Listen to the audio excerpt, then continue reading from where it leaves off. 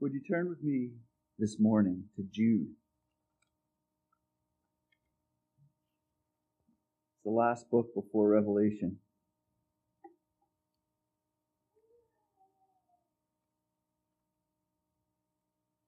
And we're going to read the entirety of the letter. Jude, a servant of Jesus Christ and brother of James, to those who are called, beloved in God the Father, and kept for Jesus Christ, may mercy, peace, and love be multiplied to you. Beloved, although I was very eager to write to you about our common salvation, I found it necessary to write, appealing to you to contend for the faith that was once for all delivered to the saints. For certain people have crept in unnoticed, who long ago were designated for this condemnation, ungodly people who pervert the grace of our God into sensuality and deny our only Master and Lord, Jesus Christ. Now I want to remind you, although you once fully knew it, that Jesus, who saved a people out of the land of Egypt, afterward destroyed those who did not believe. And the angels who did not stay within their own position of authority, but left their proper dwelling, he has kept in eternal chains under gloomy darkness until the judgment of the great day. Just as Sodom and Gomorrah and the surrounding cities, which likewise indulged in sexual immorality and pursued unnatural desire, serve as an example by undergoing a punishment of eternal fire. Yet, in like manner, these people, also relying on their dreams, defile the flesh, reject authority, and blaspheme the glorious ones. But when the archangel Michael, contending with the devil, was disputing about the body of Moses, he did not presume to pronounce a blasphemous judgment, but said, "The Lord rebuke you." But these people blaspheme all that they do not understand, and they are destroyed by all that they, like unreasoning animals, understand instinctively. Woe to them! For they walked in the way of Cain, and abandoned themselves for the sake of gain, to Balaam's error, and perished in Korah's rebellion. These are hidden reefs at your love feasts, as they feast with you without fear, shepherds feeding themselves, waterless clouds swept along by winds, fruitless trees in late autumn, twice dead, uprooted. Wild waves of the sea, casting up the foam of their own shame, wandering stars, for whom the gloom of utter darkness has been reserved forever. It was about these that Enoch, the seventh from Adam, prophesied, saying, "Behold, the Lord comes with 10,000s of his holy ones, to execute judgment on all, and to convict all the ungodly of all their deeds of ungodliness that they have committed in such an ungodly way, and of all the harsh things that ungodly sinners have spoken against him. These are grumblers, malcontents, following their own sinful desires. They are loud-mouthed boasters, showing favoritism to gain advantage.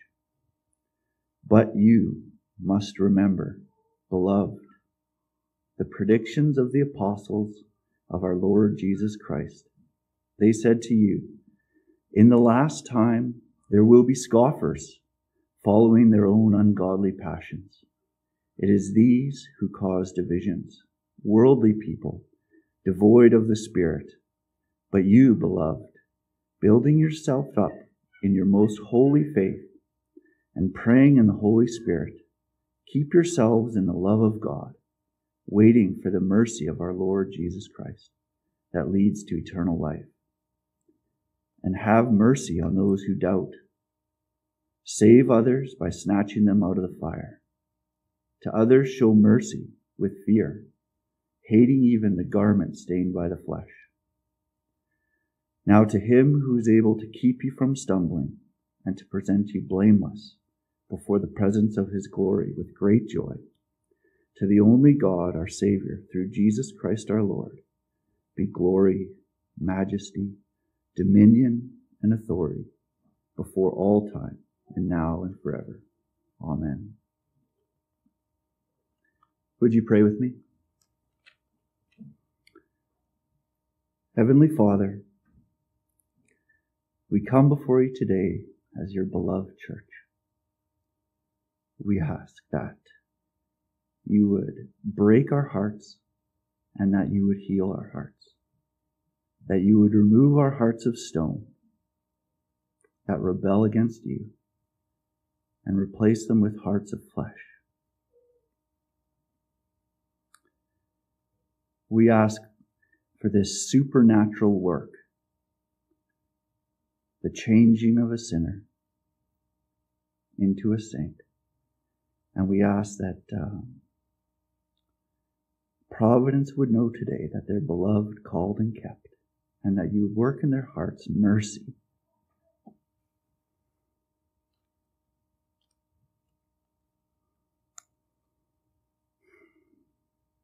Mercy for one another, and that you would show them the grandeur of the mercy that they have received. In Jesus' name we ask. Amen.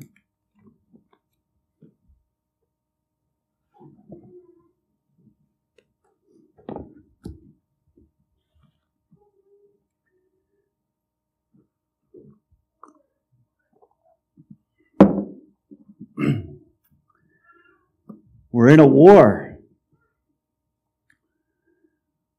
There's a war raging all around us for your identity. Who are you this morning?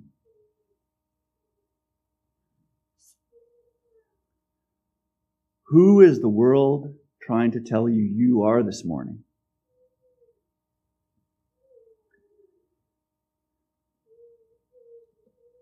Is it based on politics? Are you a Democrat or a Republican? Is it based on your worldly class? Upper class, middle class, lower class, no class? Is it based on what you've done? Are you successful or are you a total burnout? Who are you this morning?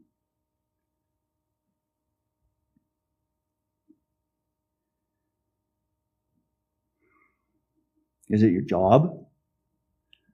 Jude has two answers for us. He says that you are either beloved, waiting with eager expectation the mercy of our Lord Jesus, or you are ungodly, and you're going to stand and fall on your own merit when Christ returns. In order to unpack Jude, I'm going to do a brief context of Jude. So we'll go through it more briefly through most of it. But then once we come to Jude 17 to 23, this is going to be where we focus in and get more specific. But Jude is a letter written to a church that's under siege from the inside. This isn't unlike the story of the Trojan horse, where the Greek army was sieging the city of Troy for 10 years. Then they couldn't get in, so they pulled a fake. They moved their fleet away. They left a horse. Troy pulled the horse in, and you guys know the rest of the story. There was people inside the horse that came out in the night, opened the city gates, and the city of Troy was destroyed. This is what's happening, not with horses, but with people in at the church that Jude is writing to. People in verse 4 have crept in unnoticed and are leading people away from the original gospel that was given to the church. And Jude spends time in his letter revealing the character and the coming judgment of these false teachers, and then directing the true church on how to move forward. So there's two people that he's speaking to in this church, or in this letter. So we'll first describe these false teachers that have crept in unnoticed into the church that Jude is warning them about. In verse 4, it says that they're perverting the gospel of God into sensuality and denying our only Master and Lord, Jesus Christ. The false teachers were taking the forgiveness and grace of God and using it as a license to pursue their desires of sexual immorality. And Jude condemns this by reminding his listener of God's judgment in 3 situations. So starting in verse 5,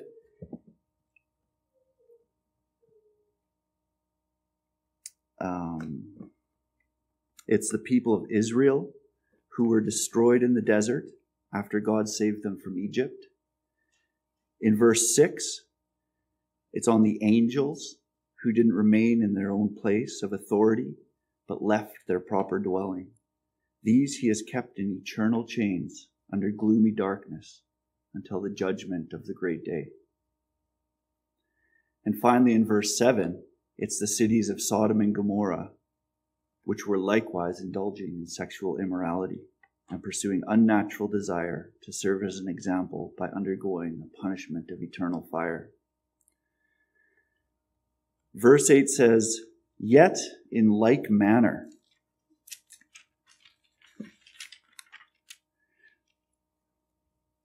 These people, also relying on their dreams, defile the flesh, reject authority, and blaspheme the glorious ones.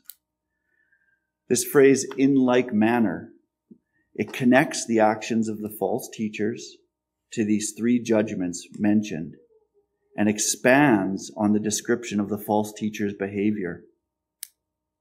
They're using their dreams as authoritative for prescribing behavior. They're defiling the flesh, a reference to the indulgence of their sexual immorality. They're rejecting authority, which mirrors the end of verse 4 that says, "denying our only Master and Lord, Jesus Christ." And they're blaspheming the glorious ones, which is an attempt to exert authority over principalities and powers, but not in the authority of Jesus, rather using their own authority. Verse 12 and 13 say they're hidden reefs at your love feasts. Now the love feast is referring to the Lord's Supper, and a reef is exactly what you think it is. It's a body of rock underneath the water that the water breaks upon, which is an imminent danger to boats.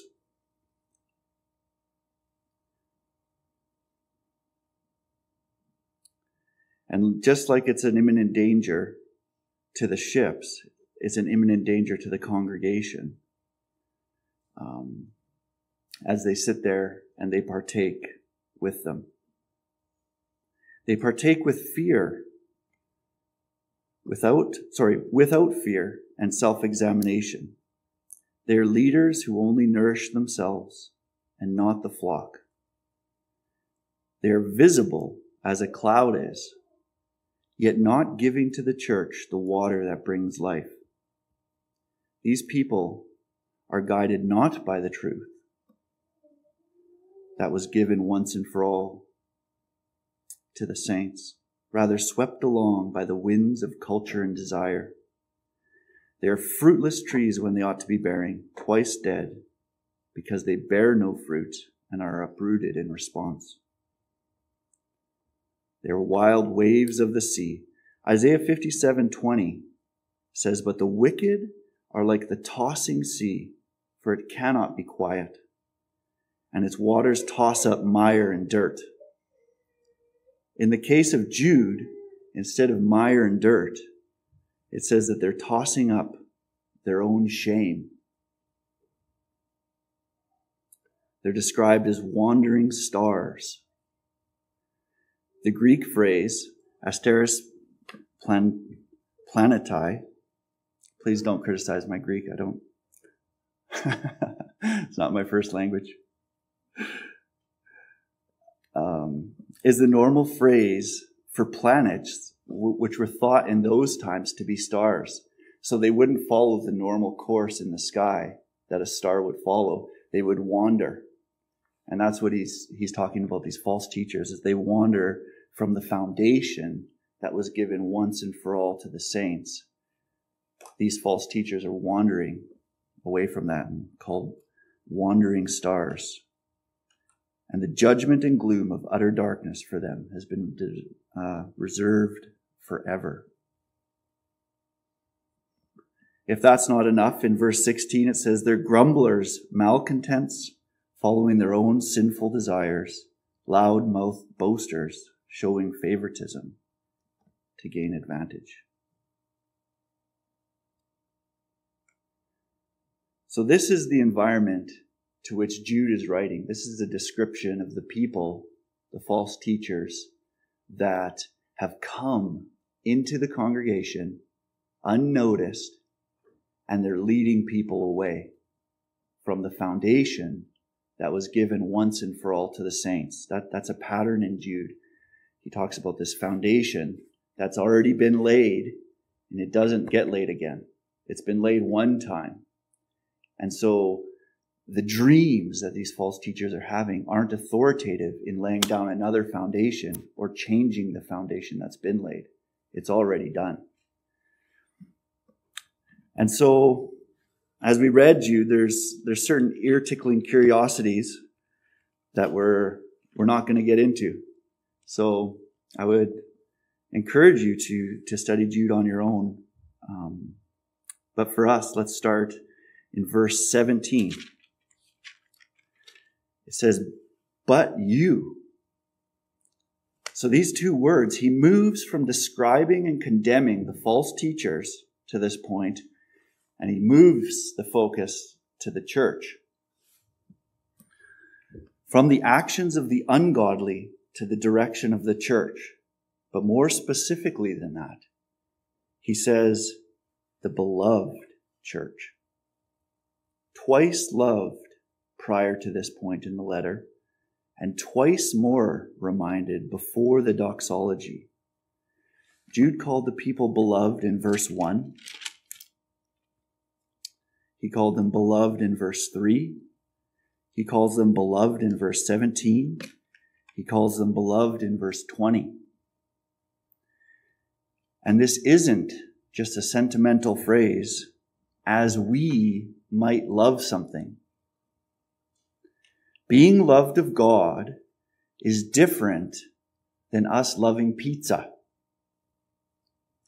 Being loved of God is different than our capacities to love things in this world, even our capacity to love other people. So when we think of the word beloved, we need to set aside the flippant use of the word love that we do every day. Man, I just love this water. And we need to reorientate ourselves. 1 John 4:10 says, in this is love. Not that we have loved God, but that he loved us and sent his Son to be a propitiation for our sins. We need to think of love first in the context of God's actions towards us. And second, in the outflow of that love to others. First, in God's actions towards us, by which we know love, and then second, in that outflow to other people. In Jude 1, Jude says, to those who are called, beloved in God the Father, and kept for Jesus Christ. Called, beloved, and kept. These three things work together in the life of a Christian. Because you are loved of God, you are called and kept. You cannot be called and not kept and loved. or kept and not called and loved, or loved and not called and kept. All three of those go together. Beloved, called, and kept.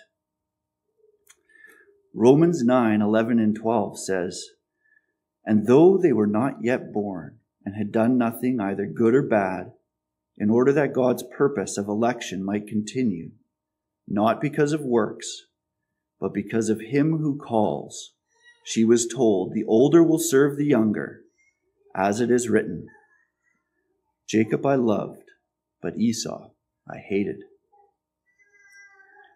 Jacob was loved and called and kept. Would you turn with me to Ephesians 1:4?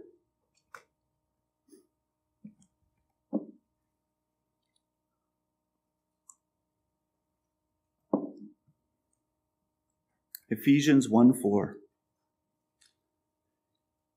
"Even as he chose us in him before the foundation of the world, that we should be holy and blameless before him.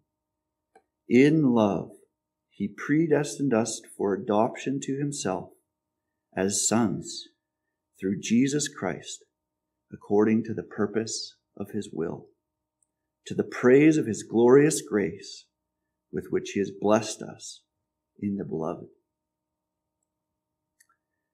In love, he predestined us for adoption to himself as sons and daughters. We are loved and called and kept. Turn with me to John 10:27.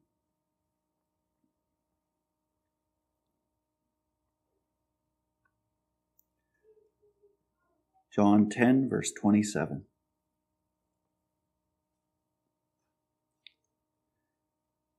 "My sheep hear my voice, and I know them, and they follow me.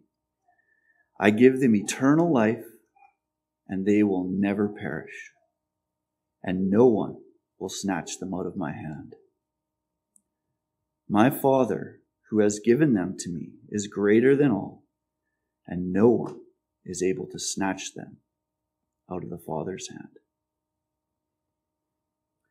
Beloved, here is a picture of the good shepherd who lays down his life for his sheep, who calls you. My sheep hear my voice. He's calling to his sheep. And keeps you in the palm of his hand. And not only in the palm of Jesus' hand, but in the palm of the Father's hand as well. And this is a picture of calling and keeping that is absolutely authoritative. 1 John 3:16 says, "By this we know love, that he laid down his life for us, and we ought to lay down our lives for the brothers." To be beloved of God is a love with a cost beyond measure. Do we consider this cost and privilege when we hear the word beloved? Or do we think God would use this phrase like we do? For pizza, for the weather, for a house, or fill in the blank. So who are you this morning? In Jesus Christ, you are beloved and called and kept. Nothing can alter this. Nothing can change this. No winds of culture, sorry, I lost my place.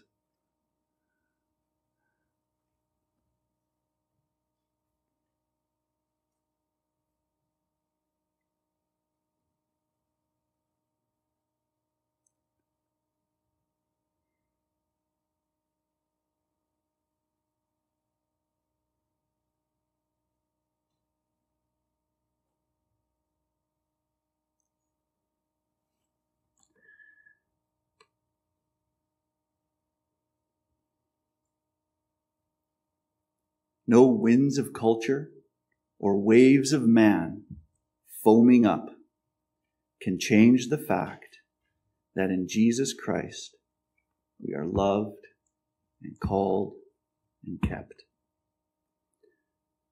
To a church in turmoil, in the face of the hardship, Jude tells them, each time he addresses them, that they're beloved. He wants them to remember this.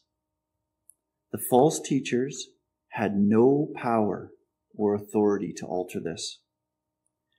Angels and demons have no power to pluck you from the hand of God. And Satan himself, the accuser, is rebuked by the costly blood of Jesus Christ. This is reason for rejoicing. There is another keeping. The 4th verse of Jude says, "For certain people have crept in unnoticed, who long ago were designated for this condemnation." Ungodly people. Romans 9:13 says, "As it is written, Jacob I loved, and Esau I hated." Jude 14 says, "Behold, the Lord comes with 10,000s of his holy ones to execute judgment on all, and to convict all the ungodly of all their deeds of ungodliness that they have committed in such an ungodly way, and of all the harsh things that ungodly sinners have spoken against him." If you have not turned to Jesus Christ with your whole heart in repentance and faith, there is nothing to wait for but the just judgment of God. But there is good news. Hebrews 3:15 says, "Today, if you hear his voice, do not harden your heart as in the rebellion." And 1 John 1:9 says, "If we confess our sins, he is faithful and just to forgive us our sins and cleanse us from all unrighteousness." Now is the right time. We will either be found beloved and called and kept, or standing on your own merit and lacking the holiness and purity that God requires. This is only found in Jesus Christ, and we must look to him. There are 4 things that the beloved church is called to as we go past verse 17.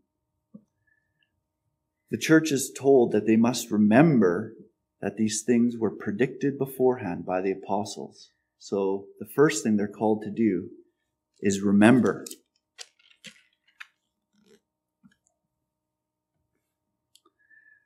They're told to look to the prophetic word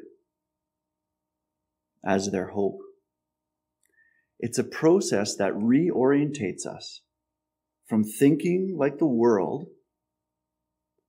from being worried like the world is worried,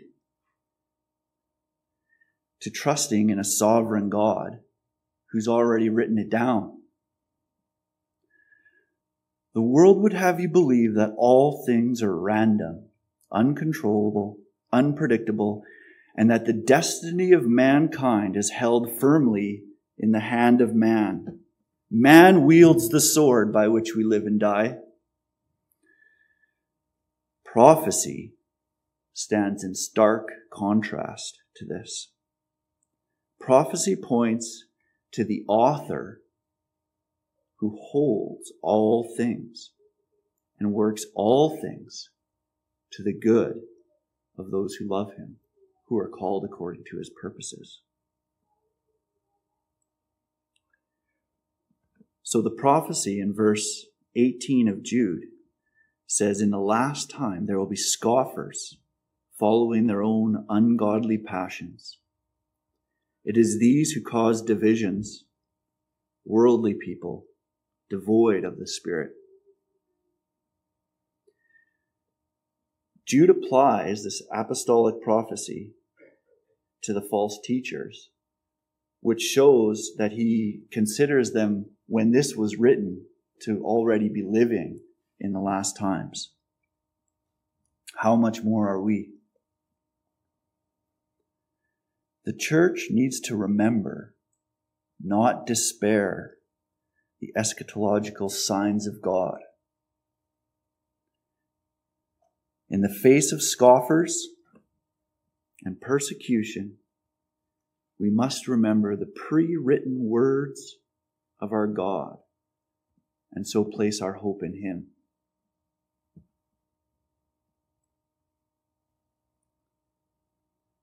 Verse 20 says, "But you, beloved, building yourselves up in the most holy faith."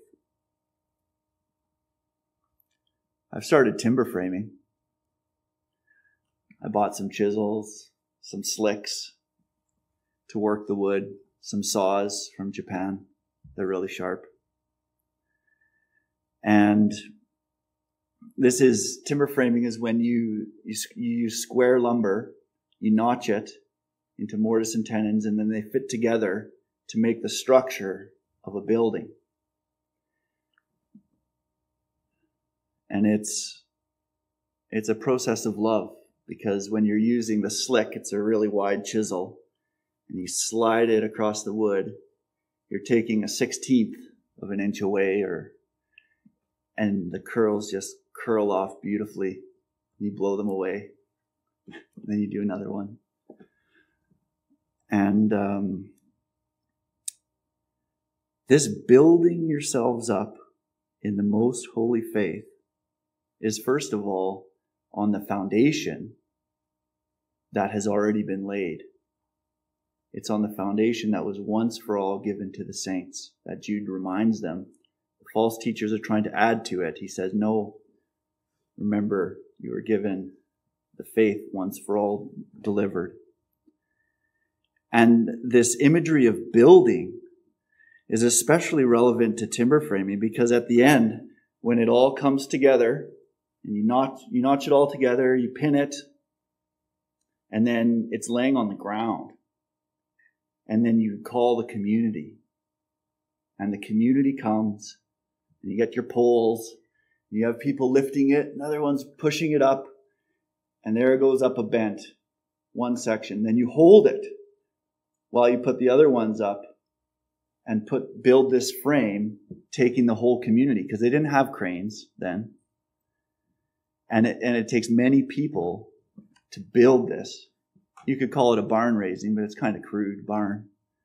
It's more like an edifice, which comes from an elaborate structure to edify one another. The picture is an elaborate structure that you're building into one another. And this building in Jude carries with it the idea of community.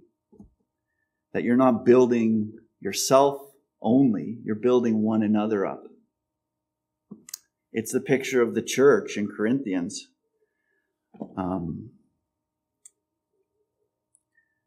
The body.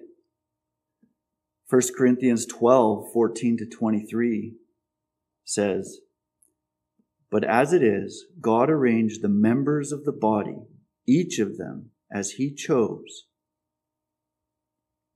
If all were a single member, where would the body be?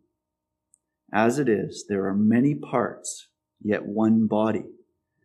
The eye cannot say to the hand, 'I have no need of you,' nor again the head to the feet, 'I have no need of you.' On the contrary, the parts of the body that seem to be weaker are indispensable."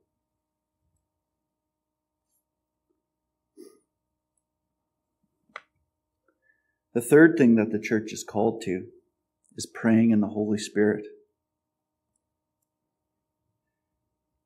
Just at the end of verse 20.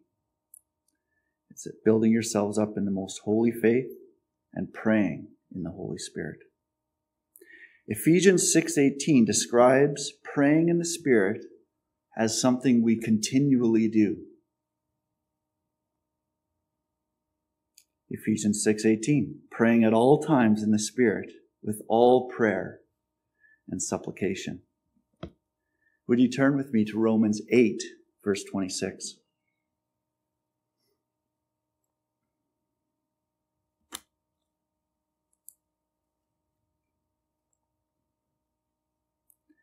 Romans 8:26 describes the Spirit as interceding for us and helping us in our weakness.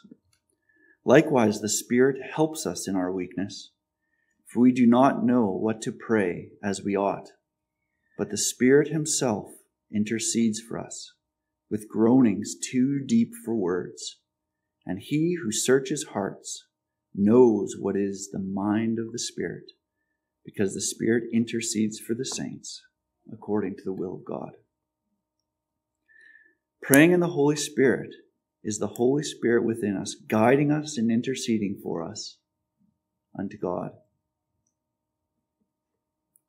And this is contrasted here in verse 19, where it says that the false teachers didn't have the Holy Spirit.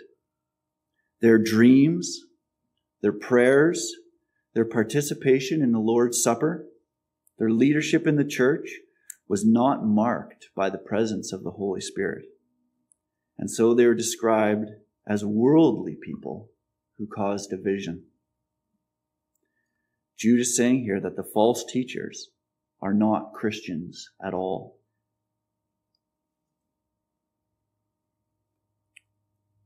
Moving to verse 21, it says, "Keep yourselves in the love of God." There's a pattern in Jude. Kept, keep, kept. It's a sandwich. You are kept. Keep yourselves in the love of God. You are kept. This is the sandwich. Verse 1 and 24 say that God keeps them and is able to keep them. Verse 21, we're presented with the command to keep ourselves. But we have to see it in the context of both the others. Both divine sovereignty and human responsibility are being presented here. Turn with me to John 15, verse 9.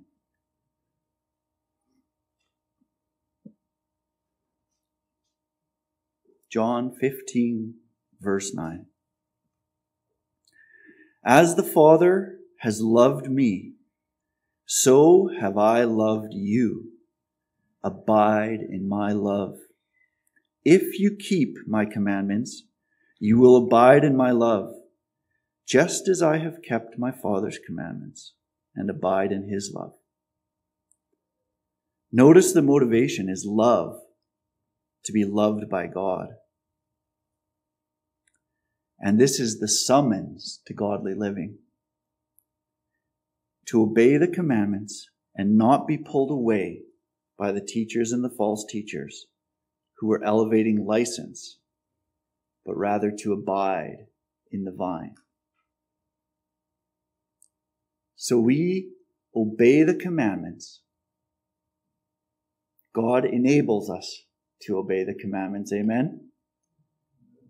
And we know that we are kept. For each one of us will have no reason to boast on the last day.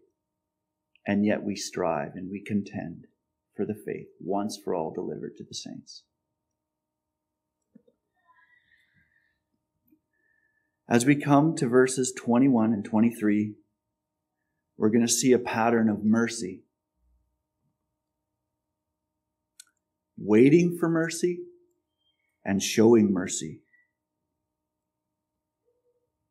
Have you ever felt that this world is not your home?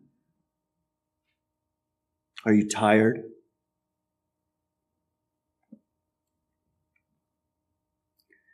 We are in a season of waiting. This is not your best life now. We are waiting. We await hearts that will no longer struggle with sin. We await a home that is being prepared for us. And in Jude, we await the coming mercy of our Lord Jesus Christ that leads to eternal life.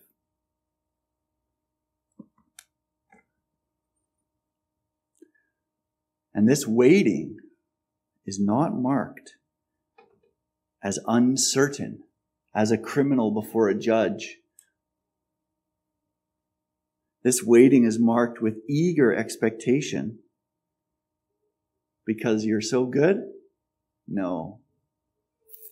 It's marked with eager expectation because it's grounded on the promises of God. The picture of coming before a king with confidence in the nature of the king to keep his promises. Turn with me to 1 Thessalonians 5:23.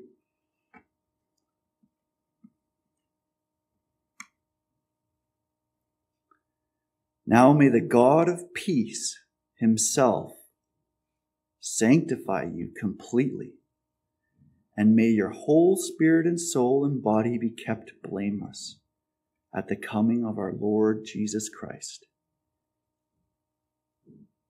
Here's the promise. He who calls you is faithful. He will surely do it. Take that promise as more precious than a gold nugget, and we'll put it in our minds and meditate upon it. He will surely do it. When you're laying on your deathbed, he who calls you is faithful. He will surely do it. It's not grounded in you. It's grounded in him. He's faithful, and he will surely do it. 2 Corinthians 5:17 says, "Therefore, if anyone is in Christ, he is a new creation. The old has passed away. Behold, the new has come." That's a promise that you are not defined by your past. People want to look up something you did 10 years ago and think that's you. If you're in Christ now, you're a new creation. The old is gone. It's passed away. Behold, the new has come.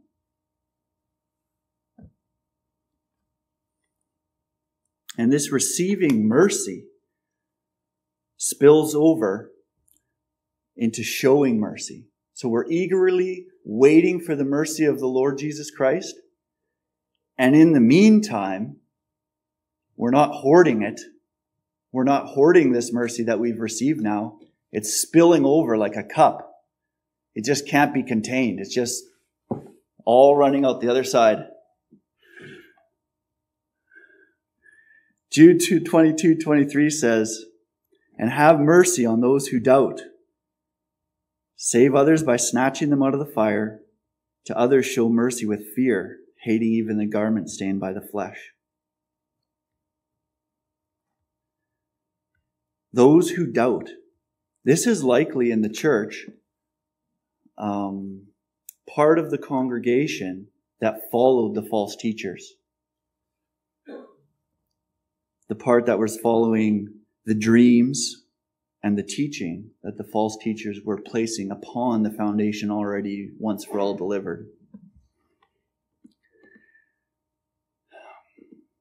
These people have doubted the original faith delivered and followed the leading of wandering stars and waterless clouds. These people are not being provided with the truth of the gospel that leads to life. And Jude doesn't call the church to judge them.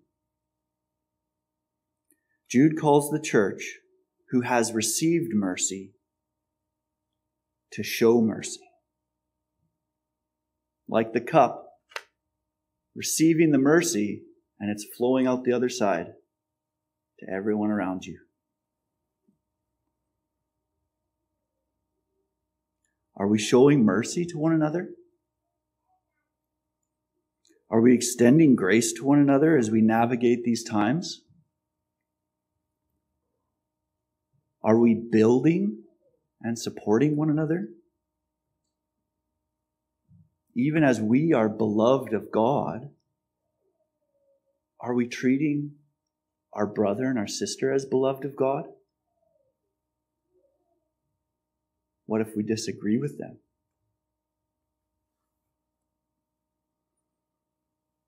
Or are we divided along the same lines that the world is divided? If we're divided on the same lines as the world is divided,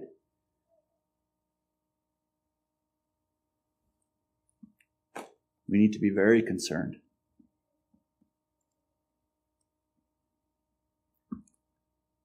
Our focus needs to be not where the world draws the line in the sand. It needs to be in the foundation once for all delivered. And these are the things we unite in. Jude has two divisions, the beloved and the ungodly. This is the line in the sand. All these extra ones need to get wiped away in the life of a church. It can be dangerous to show mercy.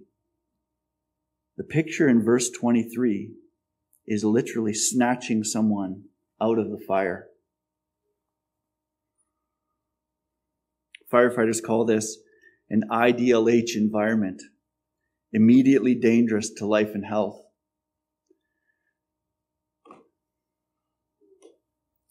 I'm a fireman where I come from, on the side. And in a basement fire, it's a real IDLH environment, immediately dangerous to life and health, because in the old days, you used to go down the stairs to try and put the fire out. And that's the chimney. So all the black smoke is coming up. It's hot. It's not like the movies. You can't see anything. You see about this much in front of your face. And it's not predictable. The stairs could be burnt out. There could be a lot of things that you don't know. The ceiling could come down. There's things that you just don't know about that environment. It's dangerous in ways you can't predict ahead of time. And as this is the picture of snatching someone out of the fire, so we ought to treat these situations, certain situations where we show mercy, as dangerous. Showing mercy mixed with fear, lest we fall to the same temptations or sin as the person we are saving. Turn with me to Zechariah 3, verse 2. And we're going to see where Jude pulls the imagery of stained clothing and burning brands from.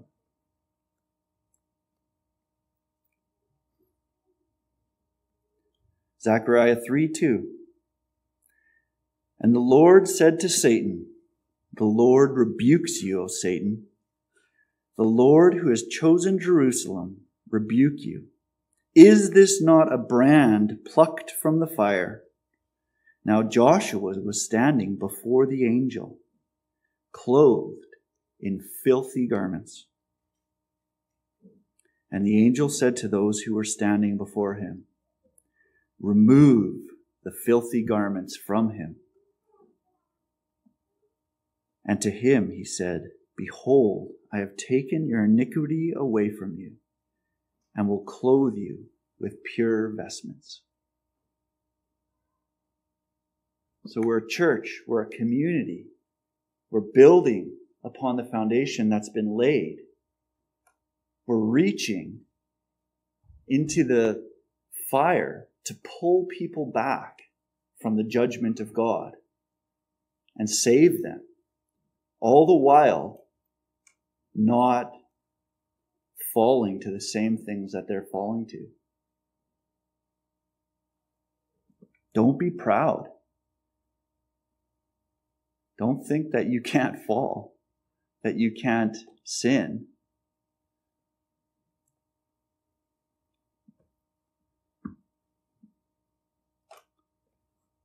But even as we do that, we look to Christ for the strength to love us, to call us, and to keep us. So we're not fearful when we're going and snatching people out of the fire.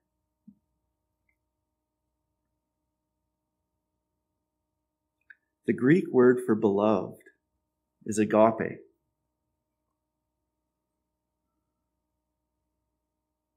It wasn't used for pizza. In Matthew 13:17, it was used for Christ. And behold, a voice from heaven said, "This is my beloved Son, with whom I'm well pleased." Beloved church, beloved Son. Mark 12:6 is a parable. It says, and he had still another one, a beloved son. Finally, he sent him to them, saying, "They will respect my son." But those tenants said to one another, "This is the heir. Come, let us kill him, and the inheritance will be ours." Beloved of God isn't just a sentimental, flippant phrase. It carries with it the power of God to be called and kept. And for assurance of this, we need to look no further than our Savior, Jesus Christ, who was beloved of God and vindicated by God in his resurrection from the dead. He is the first fruits, and we shall be like him. Beloved of God also carries with it the means of grace and mercy. We are awaiting with eager expectation a mercy that is the forgiveness of a debt we could never pay. In our waiting, let us not be found to be unmerciful towards one another. You know well the parable of the unmerciful servant. After this servant was found guilty of merciless judgment on his neighbor, here's what happened. If you don't know the parable, the servant had a debt he couldn't pay to the king. He begged forgiveness, and the king forgave his debt. He went out from there, saw a man that owed him a measly amount, and threw him in prison because he couldn't pay him. The king hears about this, and the response in Matthew 18:32 is this. Then the master summoned him and said to him, "You wicked servant, I forgave you all that debt because you pleaded with me. And should not you have had mercy on your fellow servant as I had mercy on you?" And in anger, his master delivered him to the jailers until he should pay all his debt. So also my heavenly Father will do to every one of you if you do not forgive your brother from your heart.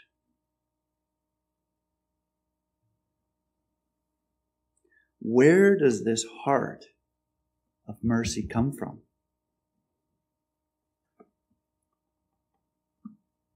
Maybe you think it's a work that you can conjure up, or you can just wait long enough and the scars will be removed.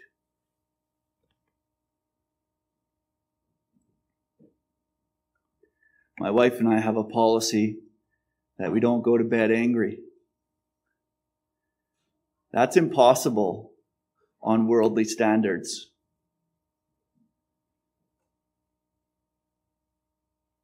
But with God, that is not impossible, because time doesn't heal the wounds. When you have an argument with somebody, it's the Holy Spirit that heals the wounds. So, The wife and I come together, can't forgive, can't love, can't reconcile. What can we do? We can pray, and so you pray on your knees, asking the Lord for the heart to forgive. And it happens. Forgiveness comes from God. We forgive others because we've forgiven much. And this is all grounded and vindicated in Jesus Christ and his resurrection. He's the Son of God with power by the resurrection of the dead. With power. Power to change your heart and the other person's, despite them wanting it, or even you wanting it. That's real power.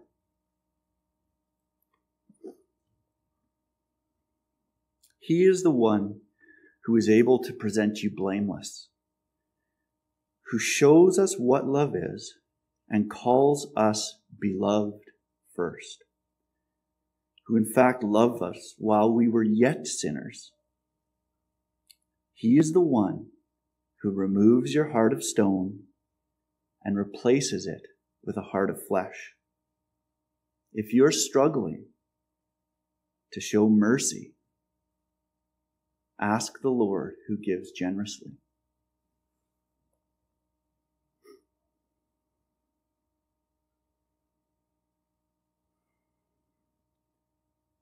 Now to him who is able to keep you from stumbling and present you blameless before the presence of his glory with great joy, to the only God our Savior, through Jesus Christ our Lord, be glory, majesty, dominion, and authority before all time, and now and forever. Amen.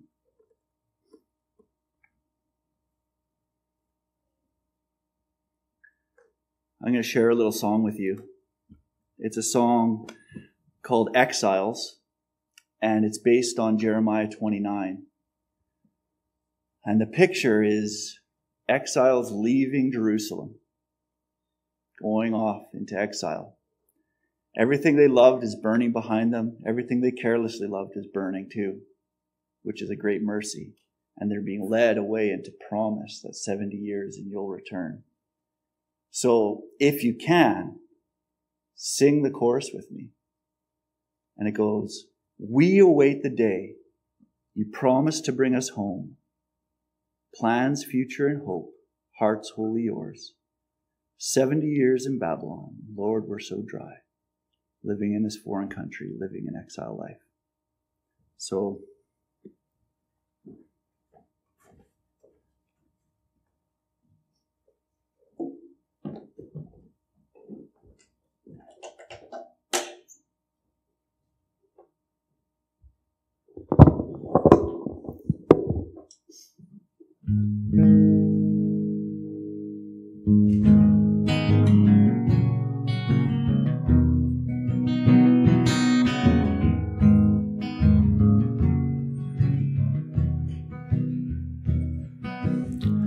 Lord, the ashes and pain.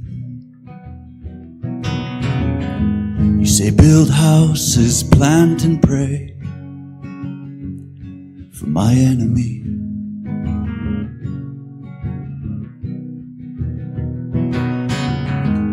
Lord, the fire and rain. You speak to the storm, peace be still. Nature listens, nature obeys.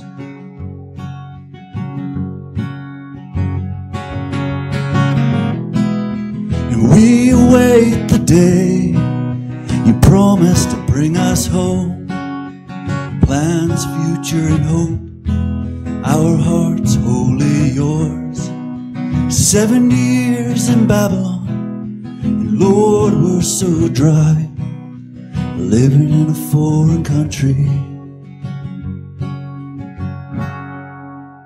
living this exile life.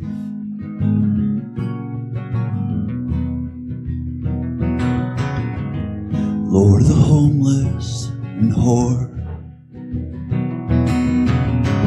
You see the idols that we formed in our flesh,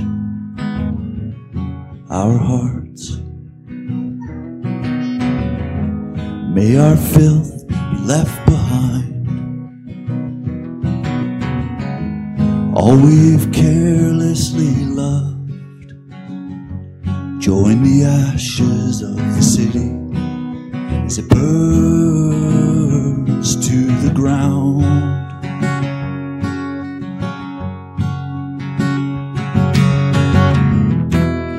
And we await the day you promised to bring us home.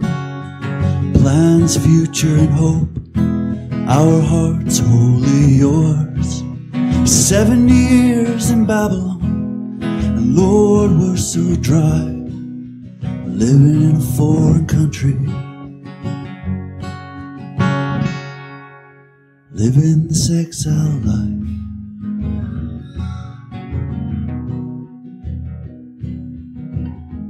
Lord of the treacherous and the faithless, you dine in our homes, offering a banquet.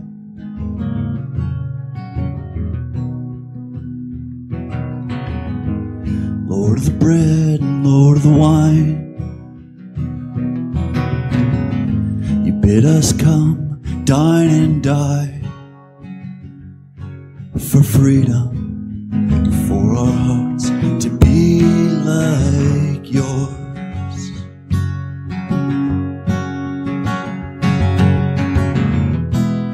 And we await the day you promised to bring us home. Plans, future, and hope, our hearts wholly yours. 70 years in Babylon, and Lord, we're so dry, living in a foreign country,